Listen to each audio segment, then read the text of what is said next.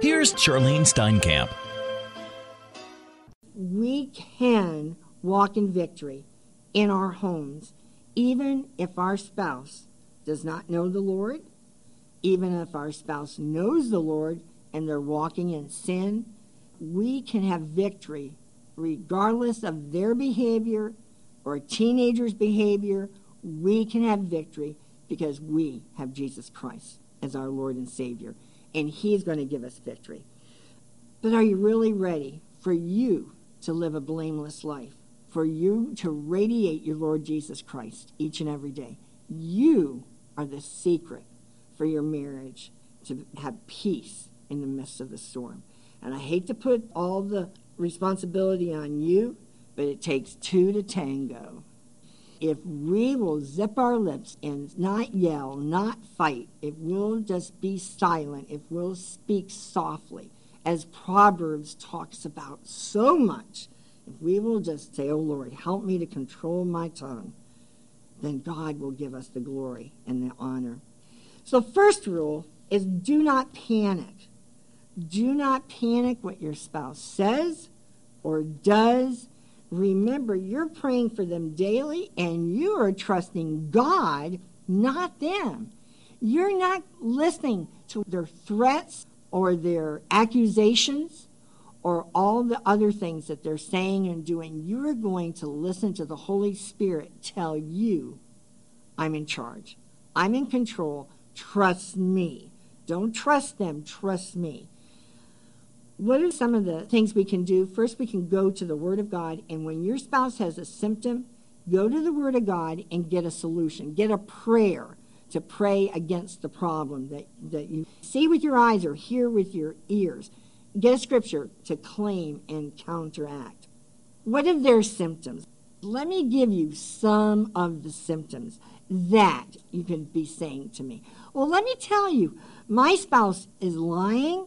He's dishonest, they're deceitful, they're cunning, they're crafty, they get angry, they rage and scream and holler. In fact, they have bitterness and they slander other people and they speak with obscenity and coarse joking, and that's just the beginning of what they do. Nobody's laughing because that sounds like it's fitting right in your own home. It's not funny. It's not funny what is going on in our homes, the war zones that are going on. Bob and I have said in our books that we wore a mask when we went to church. We put a mask on and pretended everything was fine, but when we went home, there was another two people living in that house. And I'm saying, I want you to go back into that house and do everything in your power with the power of the Holy Spirit and with the blood of Jesus over your house and the hedge of protection over your house and warrior angels around your house, that you will not be the one to cause all these problems or to continue an argument or to continue anything else. We need to say, "I know who I am in Christ, and greater is He that is in me than he that is in the world, and no weapon formed against this marriage is going to prosper. And God, you're greater. Stop the enemy speaking through him. Lord, touch him, change her." We've got to understand, we got to go to the bathroom and pray, or go to the closet, or go to your bedroom, or go outside if you got to do something. You've got to learn to pray and just say, "You know what? This argument is not going anywhere. So can we stop talking for just a few minutes? And I'm sorry for my part." And apologize and get the devil, hit him in the face, hit him in the eyes, and say, "You're not going to go and touch this home anymore." And we got to learn how to counteract. We have got to just stop the fighting going back and forth. Don't worry about your spouse's habits or their sins, but allow the Holy Spirit to touch their heart and heart. Say, "Lord, touch their heart and heart. Touch them, change them, mold them, make them to be the man or woman of God they need to be. And Lord, touch their heart and turn it to a heart of flesh." And then I want to really challenge you to examine your own heart and character. How would you rate your integrity, and how will you rate your honesty in your life and in your marriage of what it was or is right now? Where are the problems? What can you do with the Lord to change the problems in your homes? I love meanings of words, as you all know. What is the meaning of integrity? Let's see if we even have it. The American College Dictionary explains it to be soundness of moral principles and character, uprightness, honesty. And you know what? That's what you and I need to strive for each and every day. We need to have moral principles and characters. And I know you are all ready to just raise your hand and say, well, that's my problem. My spouse doesn't have moral character. But let me tell you, I've got other spouses writing to us each and every day. What about the spouse who hasn't committed adultery? What about the spouse who is not unfaithful, but they're just got a horrible temper, or they've got a horrible language, or they don't know the Lord, or I just don't love them anymore. I've just fallen out of love. See, the devil uses different tricks and different schemes for different people. So we've got to go back to the basics that the devil is going to try to trick you or your spouse in whatever will work to destroy your marriage. And he will use drugs, alcohol, he will use immorality, he'll use anger, rage, he'll use abuse, he'll use anything. He'll use children to separate moms and dads. Do not think the devil won't try anything. He will use your parents or your brother or sister. He will use anybody. He'll use your job. He'll use your career. He'll use finances. He can use anything to block and to stop and to destroy your marriage. And you've got to know the devil's tricks and schemes. So let's go to what is honesty. Can you get this one? From the American College of Dictionary, it says the quality or fact of being honest, uprightness, integrity, truthfulness, sincerity or frankness, freedom from deceit or fraud. Now, I want to tell you that a lot of marriages are not built on truthfulness. A lot of our marriages are built on lies or deceitfulness. A lot of us women do not tell the whole truth.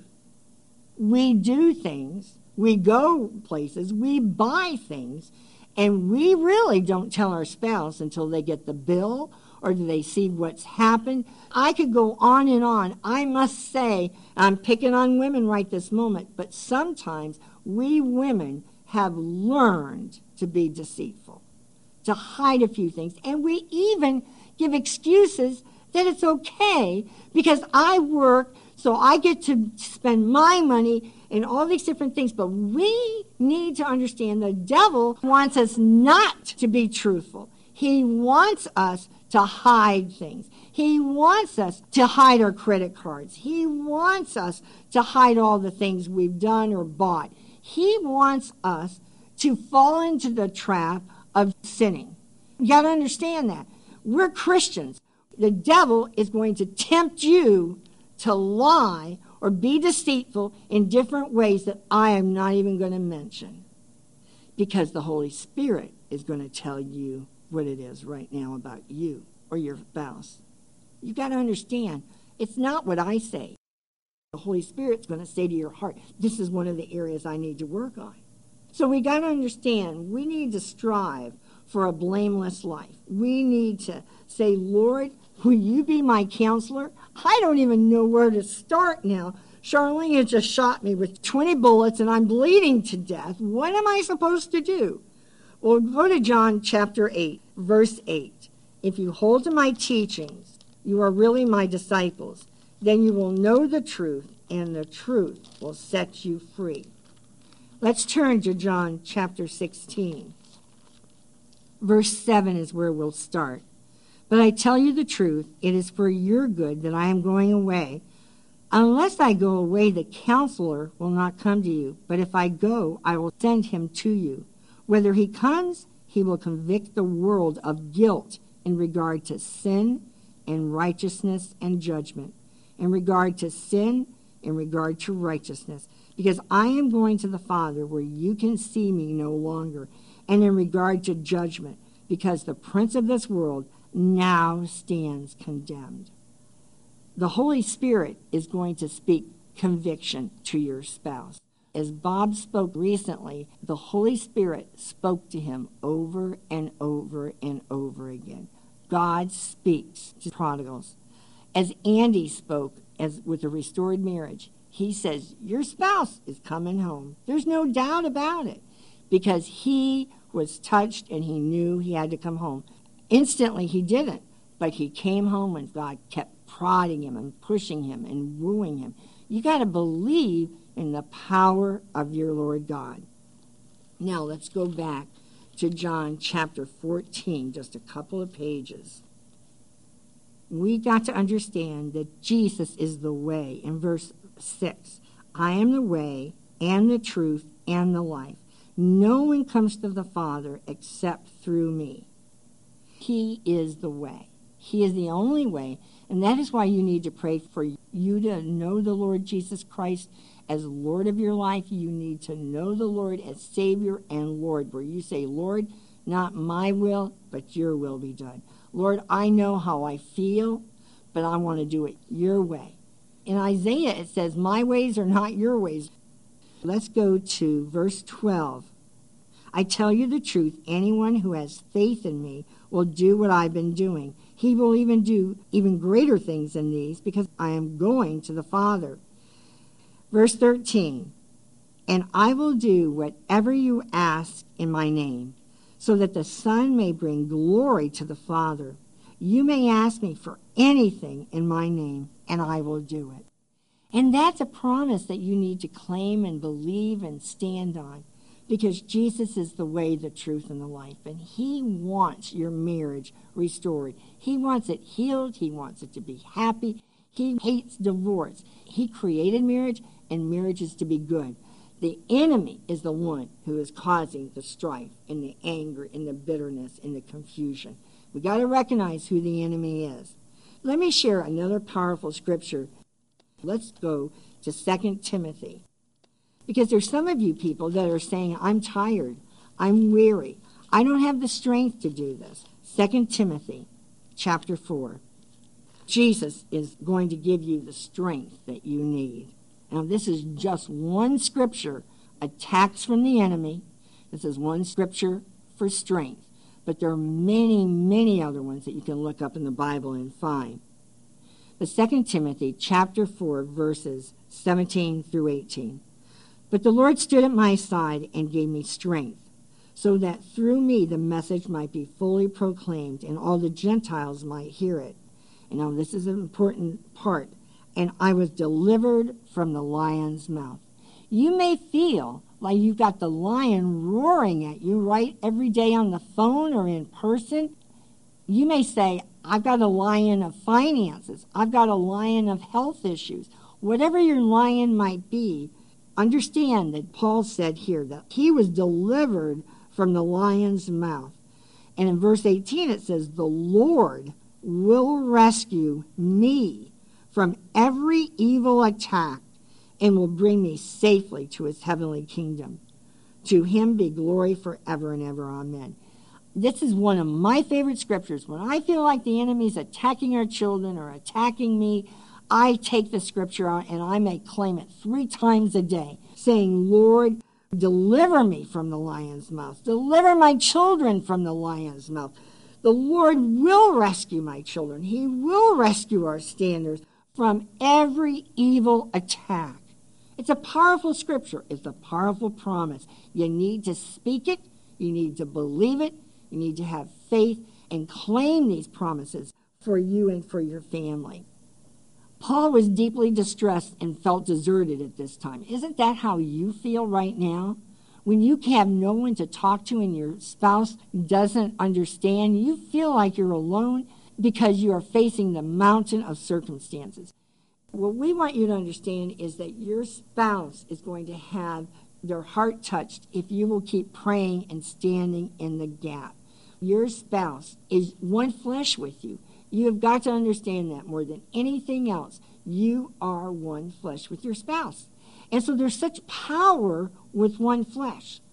You must start building a firm foundation right now, whether your spouse is home and they're not speaking love or they don't know the Lord. Regardless, you can start building a firm foundation. If your spouse is not home, you can still continue to build a firm foundation. Let's go to Hebrews 11, just a few pages over.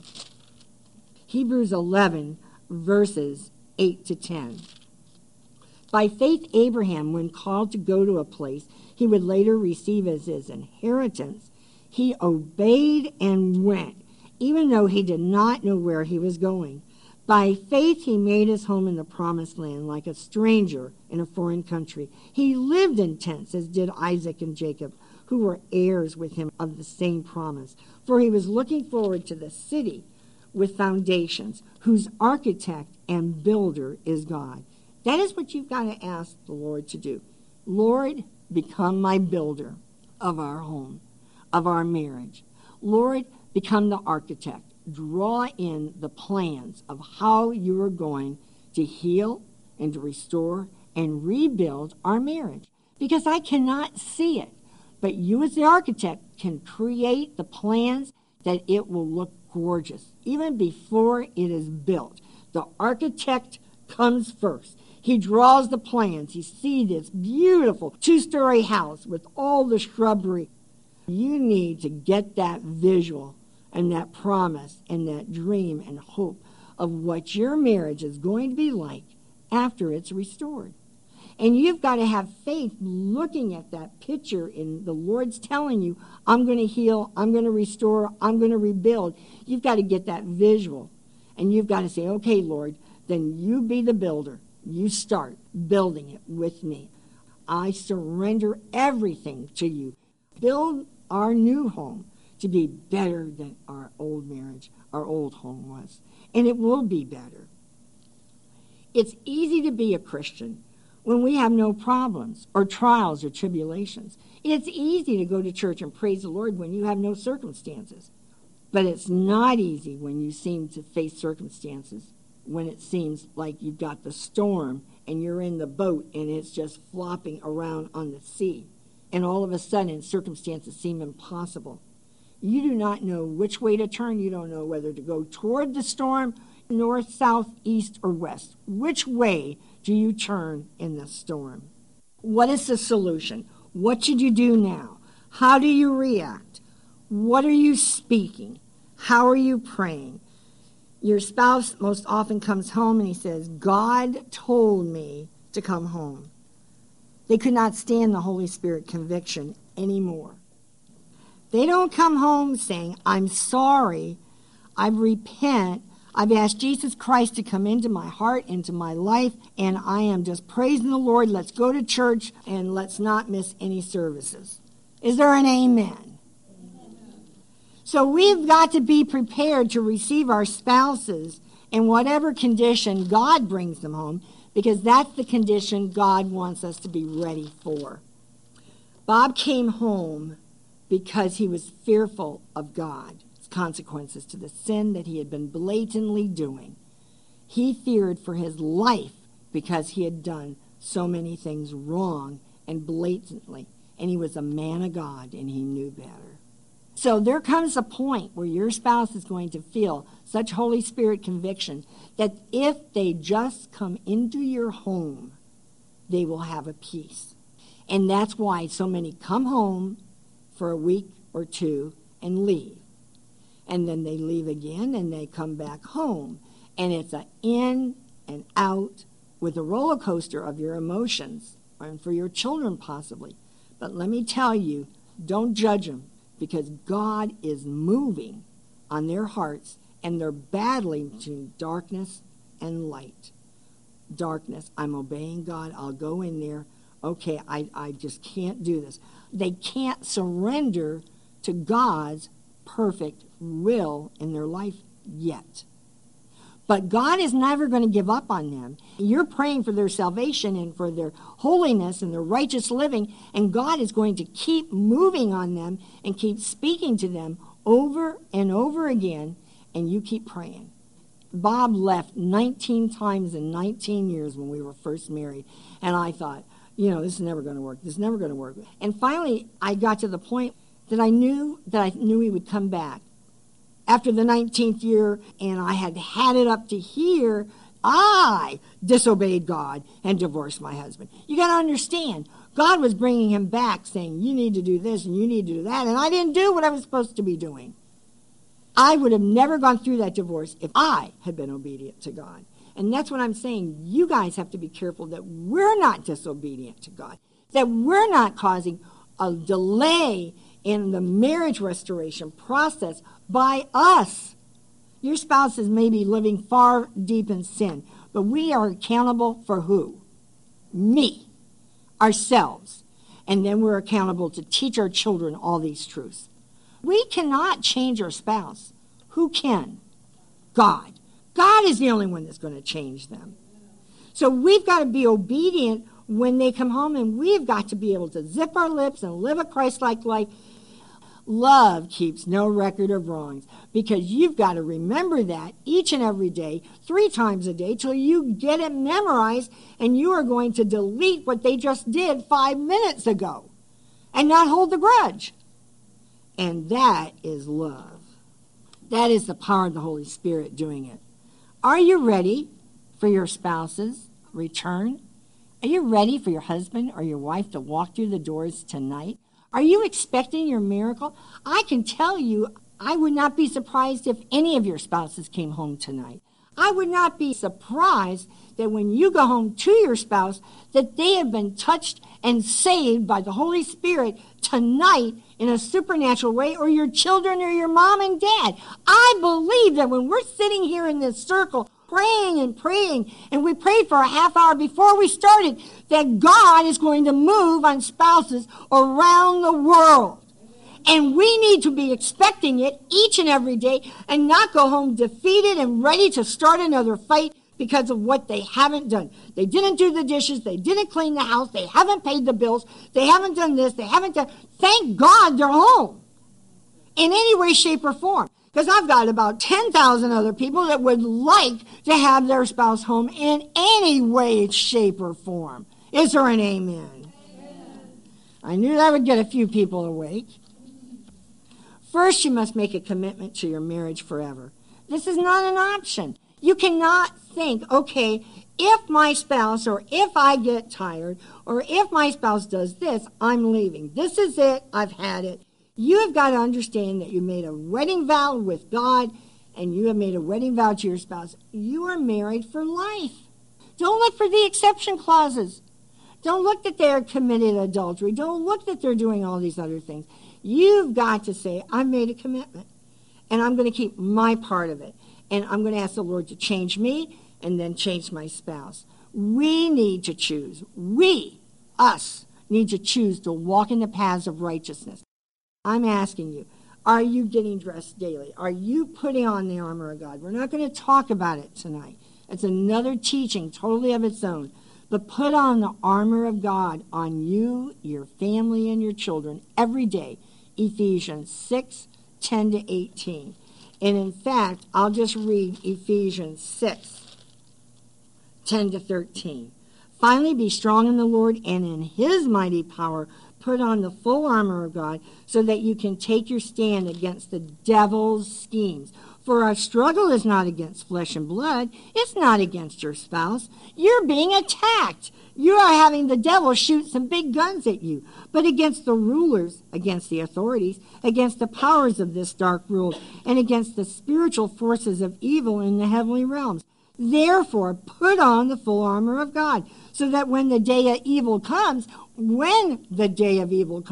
it's telling us the day of evil is going to come and it's going to attack us. We are going to have circumstances attack our home and attack our marriages. But when the day of evil comes, you may be able to stand your ground.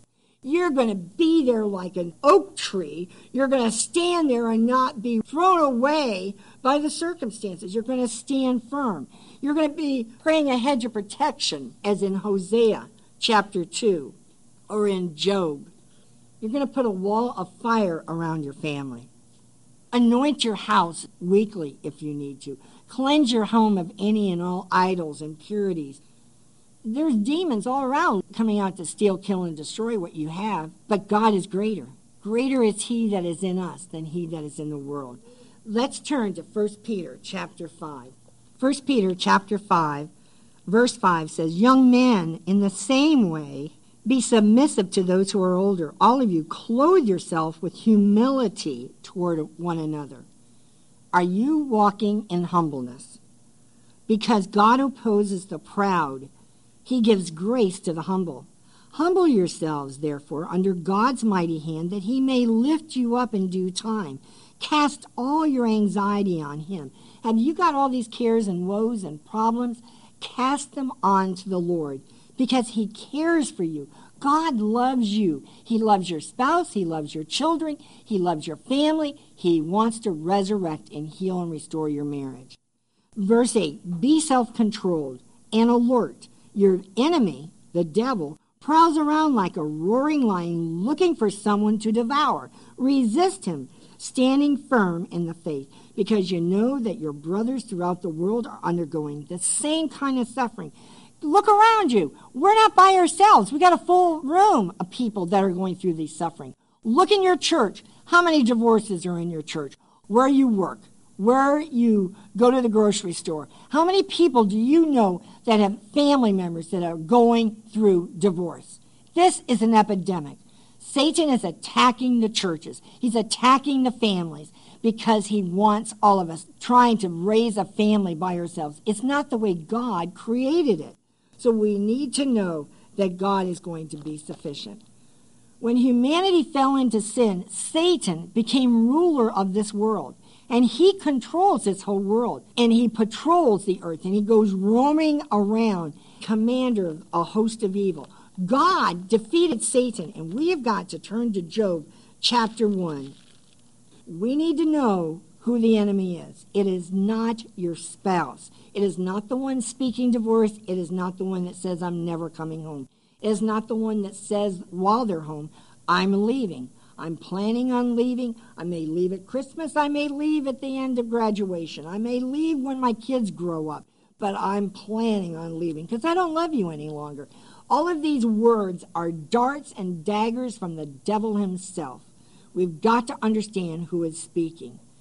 Only believers are delivered from Satan's bondage and his power.